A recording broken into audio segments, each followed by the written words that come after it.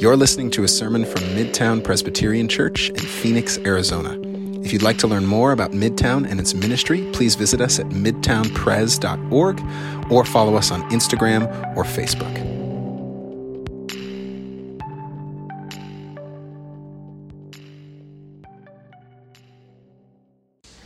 You guys, there is a pastor friend of mine, his name is Luke, and he once preached a sermon that reminded me of an important truth. Everybody believes in something. Everybody believes in something. For example, I have a friend who believes that Muhammad, peace be upon him, is a prophet of God. That he had a unique vision from God, and that he therefore knows all things that there are to know about God and Jesus in the spiritual world. I have another friend who believes something remarkably similar about Joseph Smith. I have a friend who believes that all is life. I have a friend who believes that every person emits a color aura that says something about their personality. I have a friend who believes in moon rings. I have a friend who believes that they were born on a day when the stars and planets were specifically aligned, and therefore those stars and planets now dictate their mood, their good mood and their bad mood, every day. I have another friend who thinks that's really silly, but they also think that all human beings are dictated by one of 9 types of personalities on the Enneagram. I have a friend who believes that what doesn't kill you makes you stronger. Her name's Kelly Clarkson. I have a friend, we're really close, really tight. I have a friend who believes that the only things that truly exist in the world are things we can see, smell, taste, touch, and hear. I have a friend who believes that everything came to exist in a series of unpredictable and random events, but that now everything functions perfectly, predictably. I have a friend who believes in math. I have a friend who believes that beauty will save the world. I have a friend who believes that there's an ancient dinosaur creature living in a rural lake in Scotland. I have a friend who believes that the earth is flat and the scientists are lying to us. I have a friend that believes that stepping on the lines of a baseball field means you'll have a bad game. I have another friend who believes that stepping on the lines of the baseball field means you'll have a good game.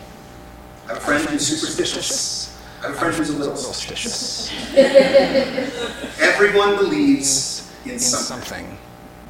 Just spend a few days paying close attention at your local coffee shop. You'll likely find someone reading a self-help book. You'll find an agnostic who's chipping away at their graphic design work. Nice. The mic's turned on. You'll find an agnostic who's chipping away at their graphic design work.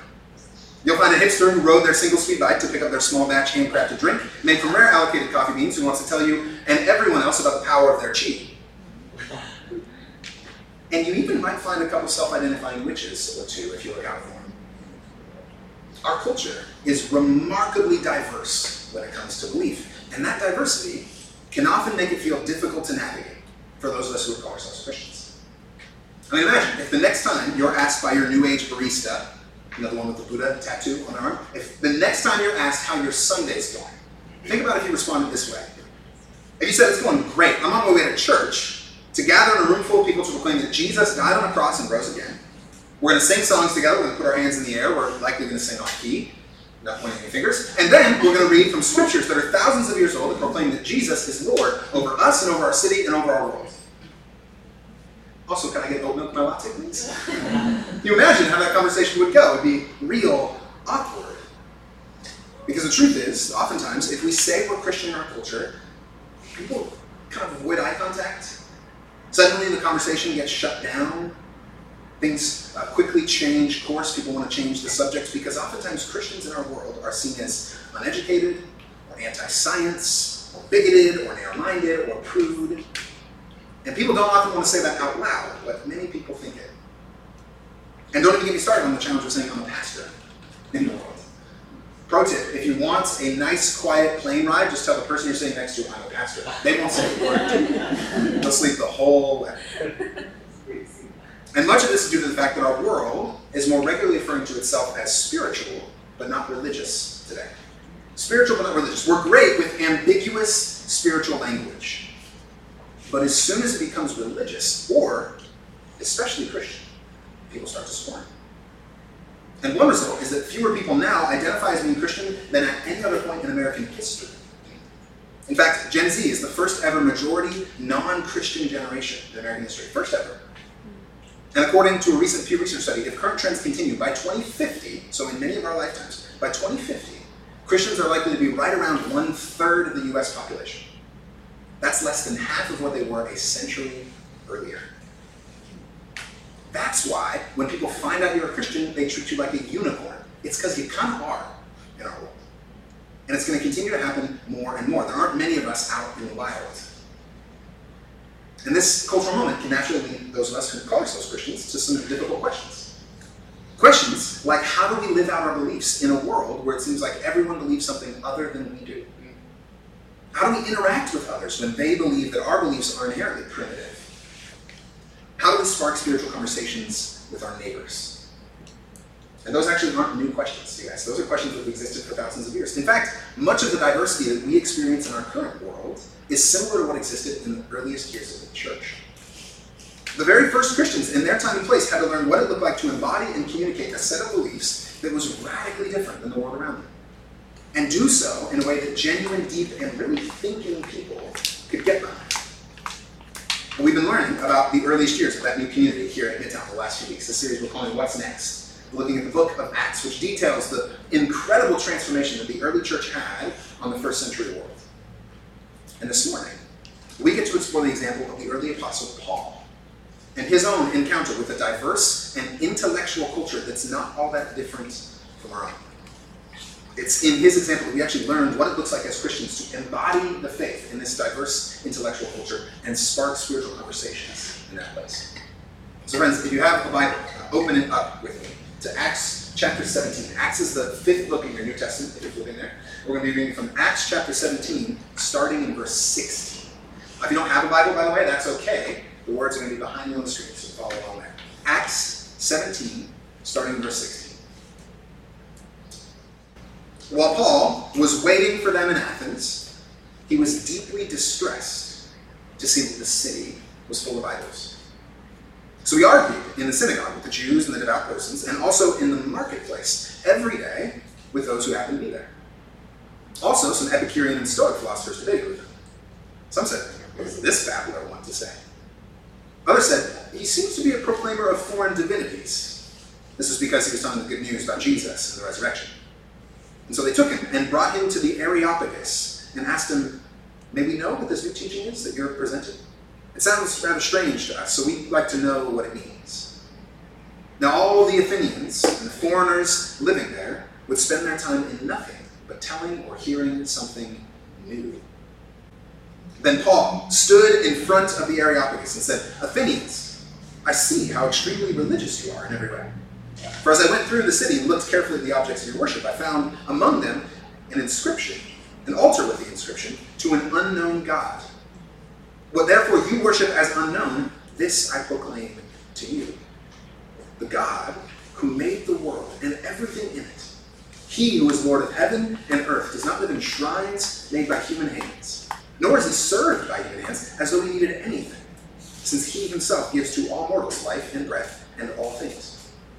From one ancestor he made all nations to inhabit the whole earth, and he allotted the times of their existence and the boundaries of the places where they would live, so that they would search for God and perhaps grope for him and find him, though indeed he is not far from each one of us. For in him we live and move and have our being, as even some of your own poets have said, for we too are his offspring. And since we're God's offspring, we ought not to think that the deity is like gold or silver or stone, an image formed by the art and imagination of mortals. While God has overlooked the time of human ignorance, now he commands that all people everywhere to repent, because he's fixed a day on which he will have the world judged in righteousness by a man whom he has appointed.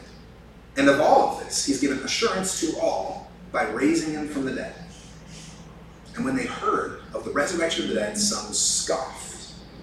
But others said, "We'll hear you again about this." At that point, Paul left them. But some of them joined him and became believers, including Dionysius, the Areopagite, and a woman named Damaris, and others with them. This is the word of the Lord. Thanks be to God. Athens. Glorious, architecturally beautiful, intellectually stimulating Athens. At the time when Paul arrives in the city, it was the intellectual and cultural hub of the Roman Empire. Think like Oxford or Cambridge. It was one of those places where everyone was learning and speaking and questioning and wondering. Philosophy flowed like water there. These were the streets that Socrates and Plato and Aristotle walked. You know those great thinkers that you kind of napped through in college or in high school. You know what I'm talking about. In verse 21, Luke actually hints at this obsession that Athens had with learning and philosophy. He says that people there love to spend their time sitting and listening and trying on new ideas. It was their favorite thing to do. It was like going into a department store and trying on new clothes for them. Trying on new ideas was their favorite thing to do. And given this intellectual and cultural status in Athens, there are questions that are looming over this text as Paul, a Christian, walks into the city. Questions like, can the message of Jesus hold up in a place of intellectual rigor? Can this whole Jesus thing really matter in a world of differing beliefs and ideologies? Can someone be someone who thinks and also has faith? See, the truth is that our questions haven't changed all that much from when Paul lived and when we live today. Many of us, in our own time and place, love to talk about and explore different ideas and do have real questions about whether Christianity can hold up in our culture, whether it actually can matter in a world of differing ideologies and beliefs. Which means there's no better test case for how to engage our culture than Paul in Acts 17. He's going into a place where all his claims about Jesus are going to be poked, they're going to be prodded, they're going to be investigated and picked apart by everyone who's listening to him. A lot of people who disagree with him or who don't really understand what he believes. Paul has to learn how to spark spiritual conversations and embody the faith in that culture. One where he'll be belittled, one where he's an outsider. He has to illustrate Christianity in a way that will hold up to scrutiny. And as it turns out, he does a pretty good job in this story. And we can learn from Paul's example about how we embody the faith and spark spiritual conversations in our own time today. We are to go where Paul goes, we're to see what Paul sees, and we're to do what Paul does. Go where Paul goes, see what Paul sees, and do what Paul does. But first, we go where Paul goes. Notice in verse 17, Paul, after arriving in Athens, does spend a little bit of time in the synagogue, in the place where people are worshiping the God of the Bible. But then, the text says that he goes into the marketplace, day after day, or every day. In Athens, he went with his faith into the marketplace. And that location, where Paul goes, is crucially important to understanding how we engage our culture today. See, the marketplace in Athens, at that time, it was called the Agora. It was a place where all of culture gathered together. All human activity happened in the Agora. There's one scholar that puts it this way. On or just off the marketplace were temples, law courts, state offices, public archives, libraries, shops, concert halls, dance halls, gymnasiums, theaters, and galleries. All of these elements of human culture, everyone would spend their time down or near the Agora. You've got artists creating. You've got judges deliberating, politicians debating, businesses doing their business, news being pronounced in public, philosophers arguing. Everything happened in the marketplace. It was the public space where all goods and ideas and news and art were practiced. Which meant that this was the place that conditioned how everyday, ordinary people understood themselves and God. It was the place where ordinary, everyday people worked and made sense of their lives. It was the place where they were shaped in their experiences and their beliefs and actions. And it's to that space that Paul goes in order to spark spiritual conversation. Paul is revealing for each and every one of us in our own diverse world, we need to become people who go into the marketplace. If we as Christians want this faith to make sense to anyone in the real world, we need to become people who are regularly in dialogue with our culture. And that's a striking claim in a world that often likes to think of spirituality and religion as only a private matter. That's how we like to talk about it in our world. If you pay close attention to what people, including many Christians, think spirituality is, the message you often get is something like this. Spirituality and religion is only for the sake of my inward peace. For the sake of me and my agendas, for what it does for me.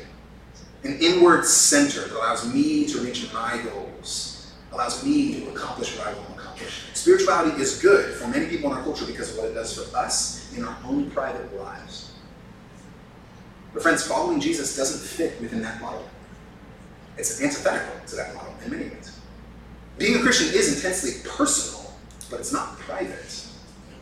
It's not just for me and my agenda. See, when Jesus came, he proclaimed that his life, death, and resurrection sparked redemption and restoration for all things, not just my own little private life.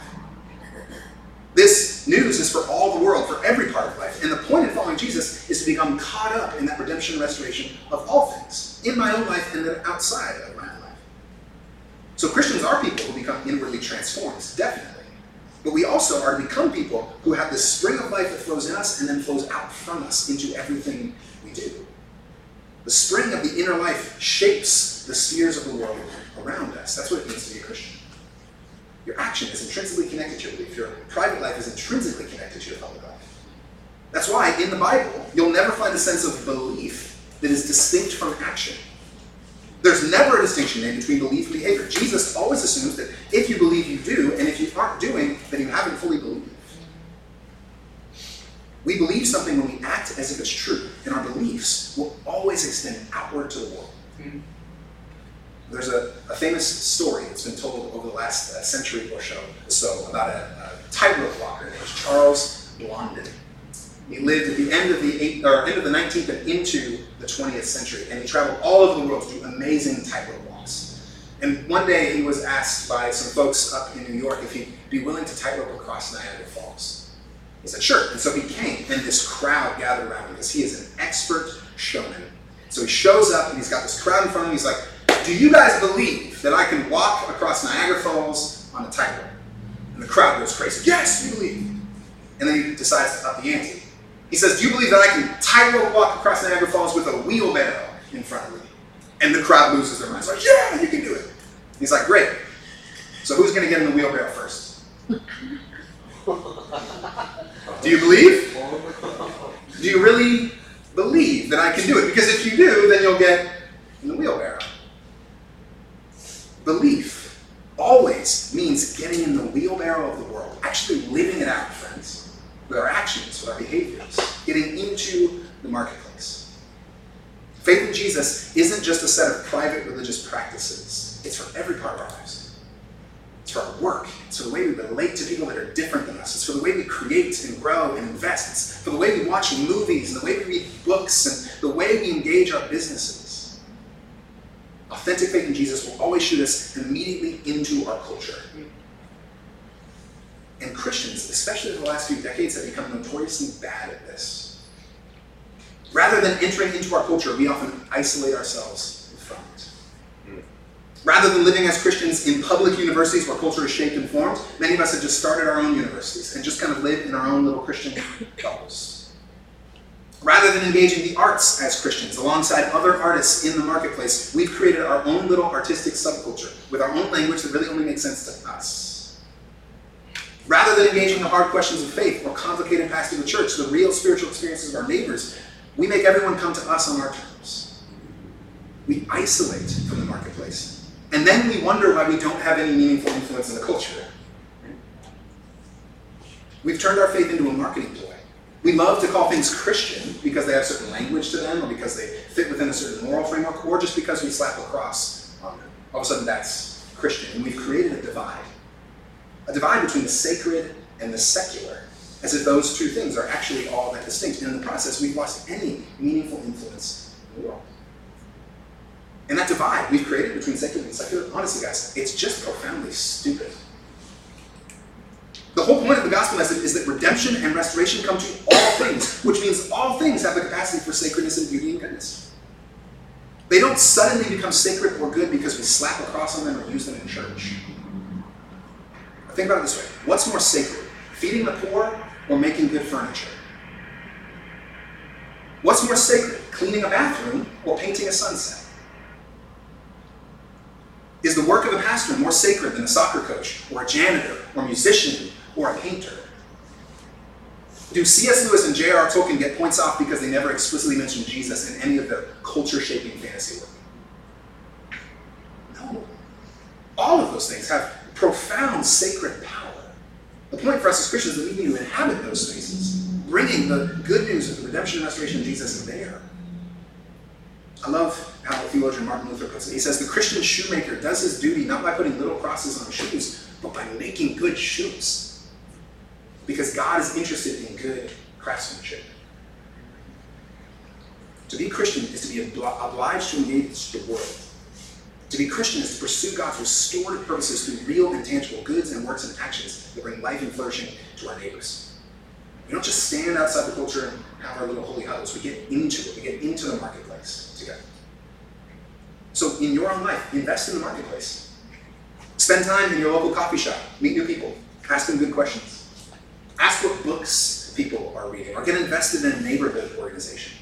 Be curious about movies and TV shows and themes that people in our culture are exploring. Allow Jesus' love and grace to embody or inhabit how you embody your workplace.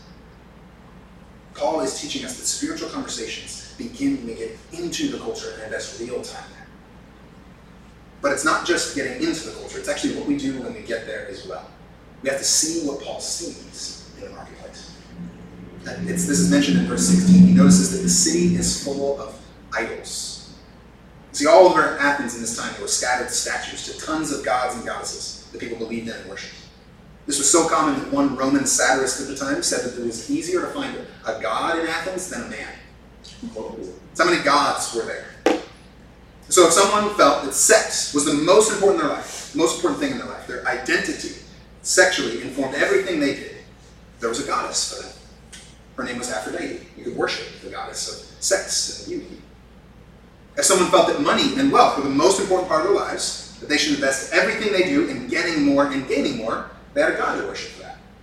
His name was Pluto. He's the god of money. If someone felt that getting married, being a mother, and prioritizing family and kids was the most important part of their life, there's a goddess for them. Her name was Hera. She's the goddess of marriage and family. There's hundreds and hundreds and hundreds of examples that filled the agora that Paul walked through. God after God, goddess after goddess that you could devote your life to. And all of these gods brought Paul to a sobering realization that underneath all of the great art of Athens, underneath their philosophy and their government, underneath their architecture, were idols. Or, to put it another way, everyone in his day was worshiping something. Everyone had a single priority that was winning out over all other priorities in their lives. What Paul is seeing is what each and every one of us should see in the marketplace of our own culture. Everyone is worshiping something. While we may not have physical statues, right? That sounds foreign to us. If we dig underneath our thoughts and our behaviors and our actions, we'll find all sorts of gods. Underneath the overworking employee is often a worship of career. Underneath the pursuit of marriage is often worship of relationship. Underneath the purchase of another house or car is often the worship of comfort. Under our social problems, our idols worship. Under our governments is worship. Under our moral problems are worship. Under our anxieties are worship. There's an award-winning novelist who's actually non-religious, but he also recognized this. His name was David Foster Wallace. He gave a speech at a place called Kenyon College that was turned into a book called This Is Water. He said this: in the day-to-day trenches of adult life, there's actually no such thing as atheism. There's no such thing as not worshiping. Everybody worships. The only choice we get is what to worship. Everyone believes something, guys. And that means everyone is worshiping something. And it's important to note here, the things that we worship aren't actually bad in and of themselves. Apollos, for instance, in Greek culture, he was the god of art. Is there anything intrinsically wrong with art? No way. Christians, who are good Christians, actually engage art really, really deeply and well. Thank God for good artists. But is there anything wrong with worshiping art? Yes. Because when art becomes our entire meaning in life, when artistic acclaim gives us our identity and purpose for existence, that's when it becomes destructive to us.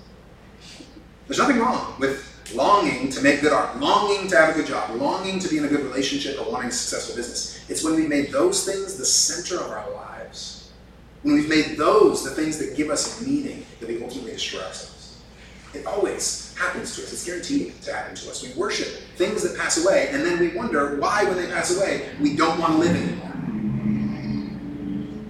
When you worship the wrong things, they will crumble under the weight you've placed upon them. Worship a relationship, and you'll quickly find that that person lets you down routinely. Ask anybody in this room who's married. Ask my wife. She will tell you I am never to be an object of worship. Worship your body or beauty. If If you worship your body or your beauty, you'll die a million deaths with every wrinkle. A million deaths with every aching joint. Worship your career, and you'll find that there's never quite enough work that can satisfy the deep longing for identity and love in your soul. There's a famous example of this film director. Of course, I would have a film director and writer as my example. His name's Pete Docter. If you guys haven't heard of him, he wrote a pretty successful movie called Inside Out for Pixar. Brilliant, brilliant writer and thinker. He's an animator who works for decades at his craft. And Inside Out, when he wrote and made that movie, it actually won an Oscar. He got to go up and get the highest possible award in his career, in his field. He got to the peak. It was an amazing night. And then he got home and he looked at his Oscar, and he felt this deep, deep hole inside of him. His soul was not fully satisfied by this literal idol in front of him.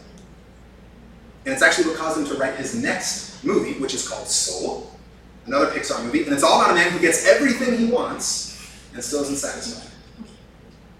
When you worship the wrong things, friends, you can get to the pinnacle and you'll still feel empty. Or if that's not the case, then you'll just keep seeking more and more and more. If those things don't crumble before us, they'll just become, well, our masters will become slaves to them. If you worship money or goods, you'll become someone who never quite has enough.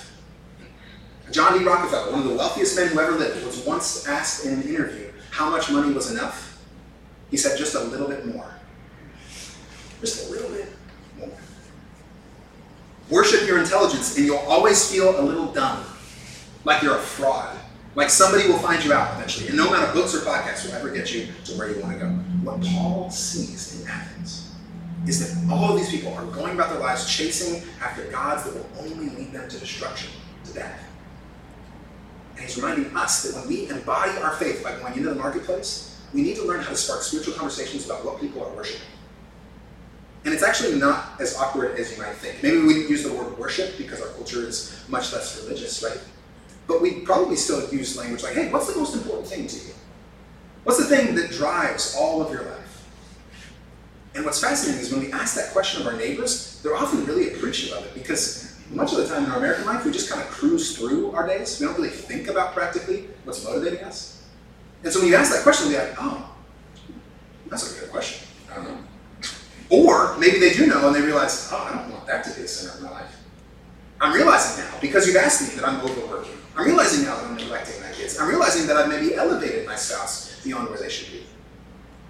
When we ask this question, friends, it causes amazing spiritual reflection in our neighbors. That's what we ought to be doing. The simple question, what is the thing that if it were to go away will mean my life is no longer worth living? That question will always lead us to what we worship. It's a great one to ask our friends and our neighbors. So not only do we go where Paul goes, we need to see what Paul sees, and we actually need to help our neighbors get real clarity on what they believe, on what's driving them in their lives. And that will open them up to the possibility that maybe they're worshiping the wrong things in the wrong ways. And maybe we could give some insight on how we've worshipped the wrong things in the wrong ways and what's changed for us. So we go where Paul goes, we see what Paul sees, but we also embody the faith and spark spiritual conversations by doing what Paul did. Notice in this passage, as Paul takes in all these idols, the text says he was deeply distressed. The scholars have actually gathered together to produce an image that they think captures well the Greek word that describes Paul's emotions here. This is what the image looks like that scholars have developed. Yeah, that's it. That's what happens when you type in distress on your iPhone, by the way. That's the word that comes up. This is distress. When we see as Paul sees in this way, it should distress us. It should cause great agony in us. The word here is indicating a sort of sustained and compassionate agony and grief. This isn't just outright anger or wrath that Paul feels, but it also isn't just pity. It was a deeply passionate longing for these people to be freed from their captivity to idols, to worship the thing that really was unable to fulfill, to stop that sort of worship. And this emotion is what leads him into his action. It's only when he deeply feels the pains and unfulfilled longings of his neighbors that he actually starts to embody his faith and get into his culture. In other words, once we've seen the things that people worship in our time, we need to deeply feel the need that our world has for restoration, for life. We need to be people whose hearts break over the brokenness of our lives and our world, whose lives matter towards our neighbors. We should be appalled at the idolatry of self or wealth or power or sex or money in our culture. And we should become people who move towards our neighbors because of how we feel. See, oftentimes as Christians, we tend to lean one way or the other in this. When we feel distressed, we lean toward outright condemnation or outright affirmation. Many people in our culture will see the broken world and think, oh, those terrible people, right? Those terrible pagans out there, how terrible they are. And they don't actually engage their world meaningfully. They don't actually love their neighbors. They've forgotten that the same things that their neighbors worship are often the same things that they have worshipped. But then some people swing the pendulum the other way. They go into outright affirmation. They have so much compassion for their neighbors that they don't actually want to mention these things. And so they just kind of go along with them. Sometimes they outright affirm it, sometimes they don't say anything. But they, either way, are allowing their neighbors to continue to destroy their lives with unhealthy worship. Paul manages to avoid outright condemnation and outright affirmation because he experiences distress and then it leads him to action. Friends, if we're not distressed by the world, then we're not awake to it. And if we're not in love with the world, then we'll never change it. If we're not distressed by the world, then we're not awake to it. And if we're not in love with the world, we'll never change it. And this distress of Paul leads him to the Areopagus. This was the council where all ideas were examined and put to the test in that day. The greatest minds of his time are about to poke and prod and try to refute what he's getting at here. And what we see Paul do in this situation is something that we need to learn how to do as well. He respects the texts of his culture, and then he builds a bridge to his culture. Respects the text and builds a bridge. First, he respects the text by indicating that he's listened really well to his neighbors. For instance, he notices how extremely religious they are. And in our day, that feels like a diss. That wasn't a diss back then. It was actually a way of saying, hey, I see that you guys are really devout in what you believe. I see that you have a commitment to what you're doing. And he actually starts to quote their own philosophers back at them. That's a fascinating part of this text. It's like he's looking around and seeing the songs or the poetry or the music of his culture, and then he recites it back to them. And says that that's actually the starting point for what he's getting at. He says, in him we live and move and have our being, and we are his offspring. Those are quotes from ancient Greek poets, not from Paul. He didn't make that up. You guys, if we're to have any meaningful headway in our spiritual conversations with others, we need to become really good listeners. Really good listeners. Listen well to the things that people say they believe. Don't dismiss them outright. Pay attention to the things that are resonating with them, the experiences that they're seeking, the moments that are prompting spiritual longing in them. Because when we listen well, we actively embody the love of Christ for our neighbor, and we open the door for more trusting and genuine spiritual conversation. Respect the text. We also respect the text by using language that people will understand. Notice in the sermon that Paul gives at the Areopagus, he never once mentions the Hebrew Bible. Doesn't happen. Why? Because these people aren't Hebrew. They don't know the Hebrew texts. They aren't familiar with them. And so if he used his language to describe spiritual experience, it would go right over their head. He uses language that makes sense to them. Because he knows that if this message is going to matter at all to the person he's speaking to, it has to speak their language. It has to resonate with what they're experiencing and going through. He respects his neighbor enough to communicate about the gospel using their artistic preferences, using their poetic structures, using their spiritual themes. And he brings the gospel through those things. He's trusting that God has already been at work in their lives. So we respect the text of our culture by listening really well to our neighbors and then by speaking the language that they speak. And then, once we've done that, once we've indicated that, then we build a bridge. Notice in Paul's sermon, he mentions that in all of this listening, all this exploring, all this respecting the text of the Athenians, he noticed an empty altar, a pedestal that was just labeled to an unknown God, which is fascinating, right? I mean, these people had hundreds of gods to worship, hundreds of things that they could devote their lives to, and yet they implicitly still knew that there was something else. There was something more. That none of these earthly things they were worshiping could really satisfy. And so they just put it on a pedestal and said, well, there's something else out there and we just don't know. To an unknown God. They had this deep spiritual longing. And Paul says, that's where I'm going to build a bridge. He says to these Athenians, guys, you know that altar to the unknown God that you have? That longing that you have for real fulfillment that you can never quite grasp? I know what you're longing for. I know what you're missing. I know because I've found it. Or maybe better yet, it's found me. It actually isn't an it at all. It's a he. His name is Jesus. That unknown God, that thing that you've been looking for to satisfy the deepest parts of your soul, I know him. His name's Jesus. He's come so that you can know him. He's come so that all of this broken worship can get judged. And so that true life, true resurrection, true lasting eternal life can be had in him. He loves you. He's come for you. He's come to satisfy that deep longing in you. You see how he builds a bridge? So what they're already experiencing.